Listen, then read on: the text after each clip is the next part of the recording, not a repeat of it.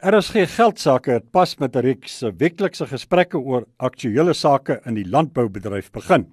Uittreksels van die gesprekke word op RSG Geldsaake uitgesaai, terwyl die volledige onderhoude as potgoeie op die Moneyweb webtuiste geplaas word, waar belangstellendes daarna kan luister. In die webtuiste dis www.moneyweb.co.za en gaan klik op die radio sleutel. In vandag se gesprek praat Dr. John Purchase, uitvoerende hoof van die Suid-Afrikaanse Landboubesigheidskamer, AgBiz, oor die rol van agribesigheid in Suid-Afrikaanse landbou. Goeiedag John. Goeiedag Andries. John, vir 'n begin verduidelik uit wie die Suid-Afrikaanse Landboubesigheidskamer, AgBiz, saamgestel is? Ja, AgBiz is 'n landboubesigheidsassosiasie, saamgestel uit 'n stuk of 80 landboubesighede, wat redelik divers is, maar dit sluit in die 4 groot kommersiële banke. Dit sluit in ook die groot landboubesighede of voormalige koöperasies soos in bekend staan by baie mense soos AgBiz, Senwes en die meer. En maar dwars oor die hele land. Dit sluit ook in verskeie assuransiemaatskappye, ook ontwikkelingsfinansieringsinstitusies soos Landbank en die IDC, Industrial Development Corporation, en dan brandstofmaatskappye. Dis baie wyd en dis uitvoerders, dis landbouverwerkers, baie mense ook in die pluimveebedryf, in die vrugtebedryf en veral in die graanbedryf ook.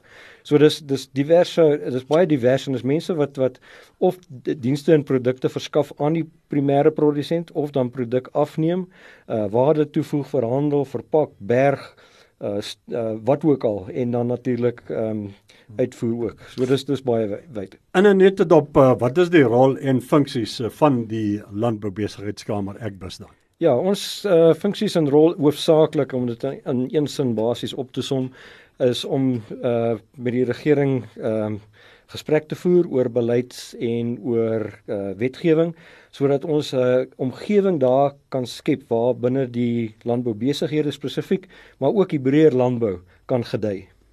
Wat is die kwessies waarop AgBiz tans fokus? Uiteraard is ons kwessies redelik wyd, maar dit is kwessies wat al die besighede uiteraard raak. Dit is ekonomiese kwessies, soos ekonomiese groei, ekonomiese beleid en alle wetgewing wat op die ekonomie van toepassing is, ook handels. Omgewing het ons baie pertinente fokus op, want ons glo dat ons met ons markontwikkeling en ons handelsbalans in landbou baie meer positief kry, want dit sal groei bewerkstellig in die land. Dan is daar ook die kwessies rondom waterhervorming, grondhervorming. Ons is baie betrokke, inteendeel, ek dink ons speel seker die leidende rol binne die swart ekonomiese bemagtiging binne die groter landbousektor. So daar's verskeie aspekte waarby ons betrokke is. Kom ons beweeg 'n bietjie nader aan landboubesighede self. Wat se belang is die landboubesigheidsektor vir die land se ekonomie? Ja, ek dink as mens gaan kyk na die studies wat gedoen is deur die OESO organisasie in Parys, dan ook deur die Wêreldbank en ander, en hulle sal vir jou sê dat die hele landbou voedselwaardeketting, en dit is waar binne ons lede speel, is omtrent min of meer, en jy kry verskillende syfers, maar min of meer 15% by tot die land se ekonomie. Binne daai 15% is daar ook 'n 2.5% of 2.6% die afgelope jaar wat primêre landbou bydra. So jy sal sien dat die waarde wat die landboubesighede toevoeg tot die land se ekonomie is baie substansieel. Hoe sterk staan die Suid-Afrikaanse landboubesigheidsektor finansiëel, John? Ek dink hy staan oor die algemeen redelik sterk ten opsigte van finansies. Ek dink die kompetisie is uiteraard baie skerp, en daar was gevalle waar die kompetisie miskien nie altyd so sterk was nie, maar met die wetgewing wat in plek is en met die mededingingskommissie wat mooi kyk na alles, is die mededinging baie straf, die marges is maar nie baie hoog nie, soos wat jy oor die algemeen in landbou kry, maar die sektor staan sterk, die sektor groei baie goed. Ons het 'n voorlegging aan minister Rob Davies gedoen verlede jaar, juist daaroor, nie teenstaande baie ander sektore in die vervaardigingssektor is landbou die een wat nog 'n positiewe groei getoon het die afgelope jaar of 2. So die finansiëel oor die algemeen gaan dit redelik goed met die landboubesigheidsektor, maar ons het kommer. Want daar's syne wat ons sien, ons landsekonomie groei nie, die verbruiker is onder druk, so en ons voorsien kos aan die verbruiker. So daar is kommer oor waarheen die land se ekonomie gaan en hoe goed dit sal gaan met die landboubesighede vorentoe. Wat is die kwessies, John, waarop die landboubesighede tans gefokus is? Kom ons begin by die geleenthede. Ja, ek dink dit is goed om by die geleenthede te begin. Ek dink die geleenthede is baie sterk, veral waar ons geposisioneer is ook in Afrika. Dit is so dat die wêreldbevolking groei nog steeds, is redelik sterk en veral in Afrika groei en Afrika se bevolking gaan waarskynlik in alle waarskynlikheid verdubbel van min of meer 1 miljard na 2 miljard binne die volgende 35 jaar. Die per capita inkomste in Suid-Afrika en in Afrika is besig om aansienlik te styg. Dit beteken daar's meer besteedbare huishoudelike inkomste om voedsel te koop. So die vraag na voedsel wêreldwyd, maar ook in Suid-Afrika en Afrika, die groei nog steeds. En ons is in die voedselbesigheid. Ons wil seker maak dat ons 'n baie goeie produk teen goeie waarde kan verskaf aan die verbruiker. So die geleenthede vir waardetoevoeging vir die groei van landbou, vir kosvoorsiening is uiteraard baie goed. Ek dink ons moet dit nie net beperk tot Suid-Afrika nie, en ons het 'n visie om ook in die Afrika spasie te werk wat dit aanbetref. Behalwe nou vir die weer wat partykeer nie so lekker saamspeel nie, John, wat is die brandpunte, die uitdagings vir die landboubesigheidsektor tans? Ja, ek dink Andries, dit is jammer, ons het 'n baie erge droogte op die oomblik en dit gaan ook van ons aandag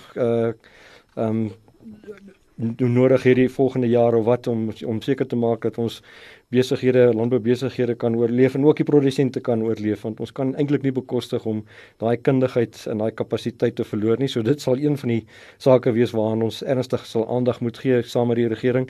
Maar uiteraard is daar baie ander sake waaraan ons aandag gee. Ek dink seker die belangrikste een op hierdie stadium is grondhervorming, want omdat ons as 'n land nie baie suksesvol daarmee was nie. Inteendeel, ek dink ons het eintlik erg geval daarmee. Dit plaas dit ons in 'n baie moeilike posisie, in die sin dat daar is baie druk, selfs van politieke partye wat praat van sogenaamde land grabs en daai tipe van goed. Ons moet 'n situasie ontwikkel waar grondhervorming op 'n ordelike wyse plaasvind, en kyk hoe ons vennootskappe tussen die private sektor en die publieke sektor, die regering, kan vestig om meer wesenlike en meer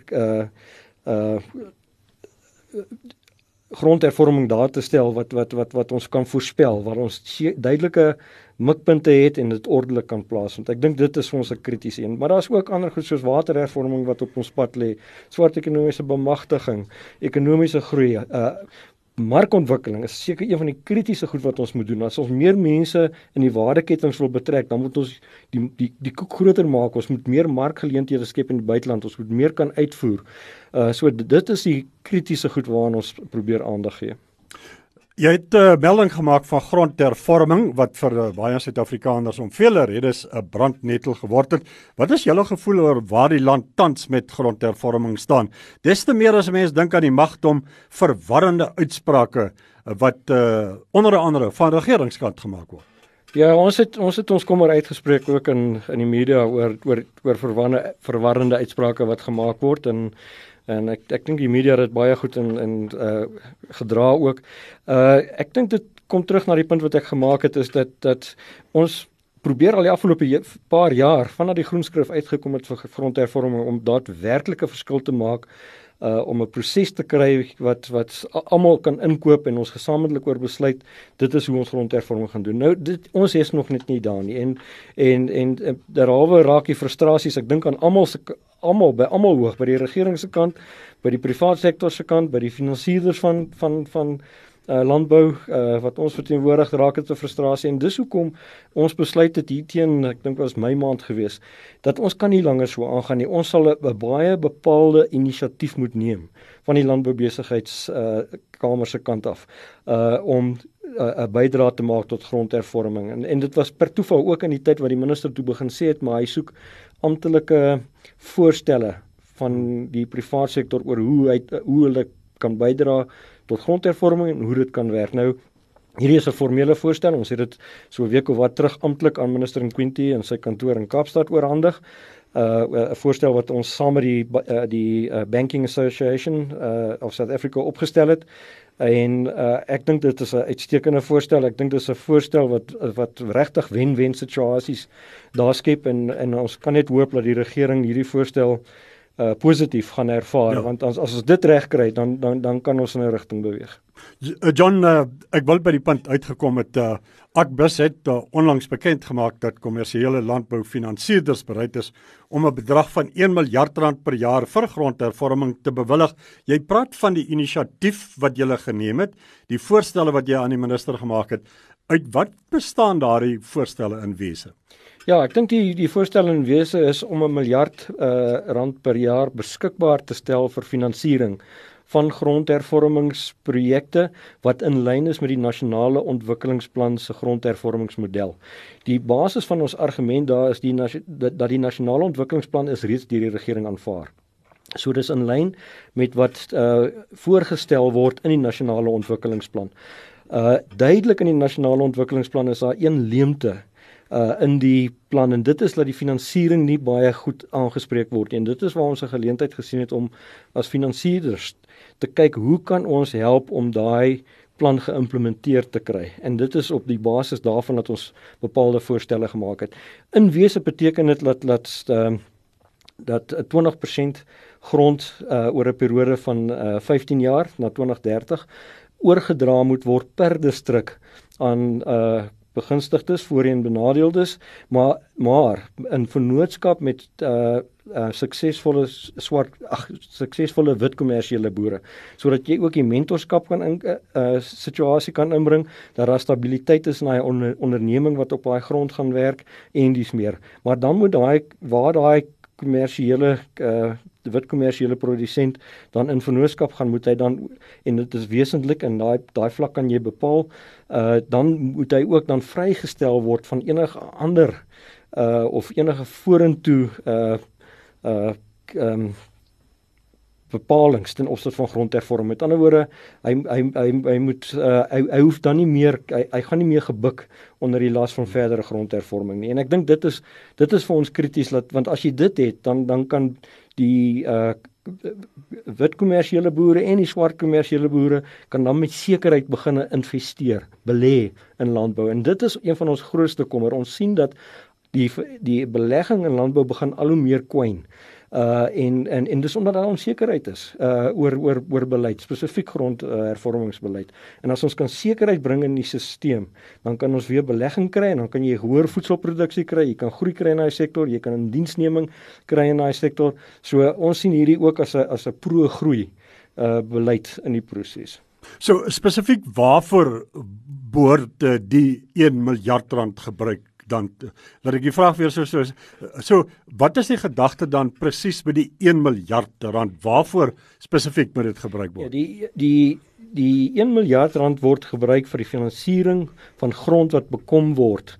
En daai grond word geïdentifiseer, het sy boere wat net wil verkoop. En ongeveer 6 tot 7% van die land se landbougrond verhandel in elk geval elke jaar. So daar kom 'n klomp per jaar op die open mark. Dan is daar afgestorwe boedels. Daar's ook boere wat bankrot speel of boere wat net 'n sogenaamde exit strategy of 'n uitkoms soek uit landbou uit. So daar's en daai grond wat geïdentifiseer word vir grondhervorming gaan dan kwalifiseer vir hierdie tipe van finansiering, mits natuurlik 'n begunstigde is wat die meerderheidsaandeel moet hê in daai vennootskap en dan 'n wit boer wat bereid is om dit te doen. Maar die wit boer word dan vrygeskeld van verdere verpligtinge in terme van grondhervorming. So daar's 'n klomp detail daarom wat ons seker nie nou kan hanteer nie, maar ons sê ook dat dit kan ook nie 'n situasie wees waar dit 'n tipe van, en jammer ek moet die Engelse woord gebruik, 'n one size fits all is nie. Dit moet 'n situasie wees waar daar plooibaarheid is.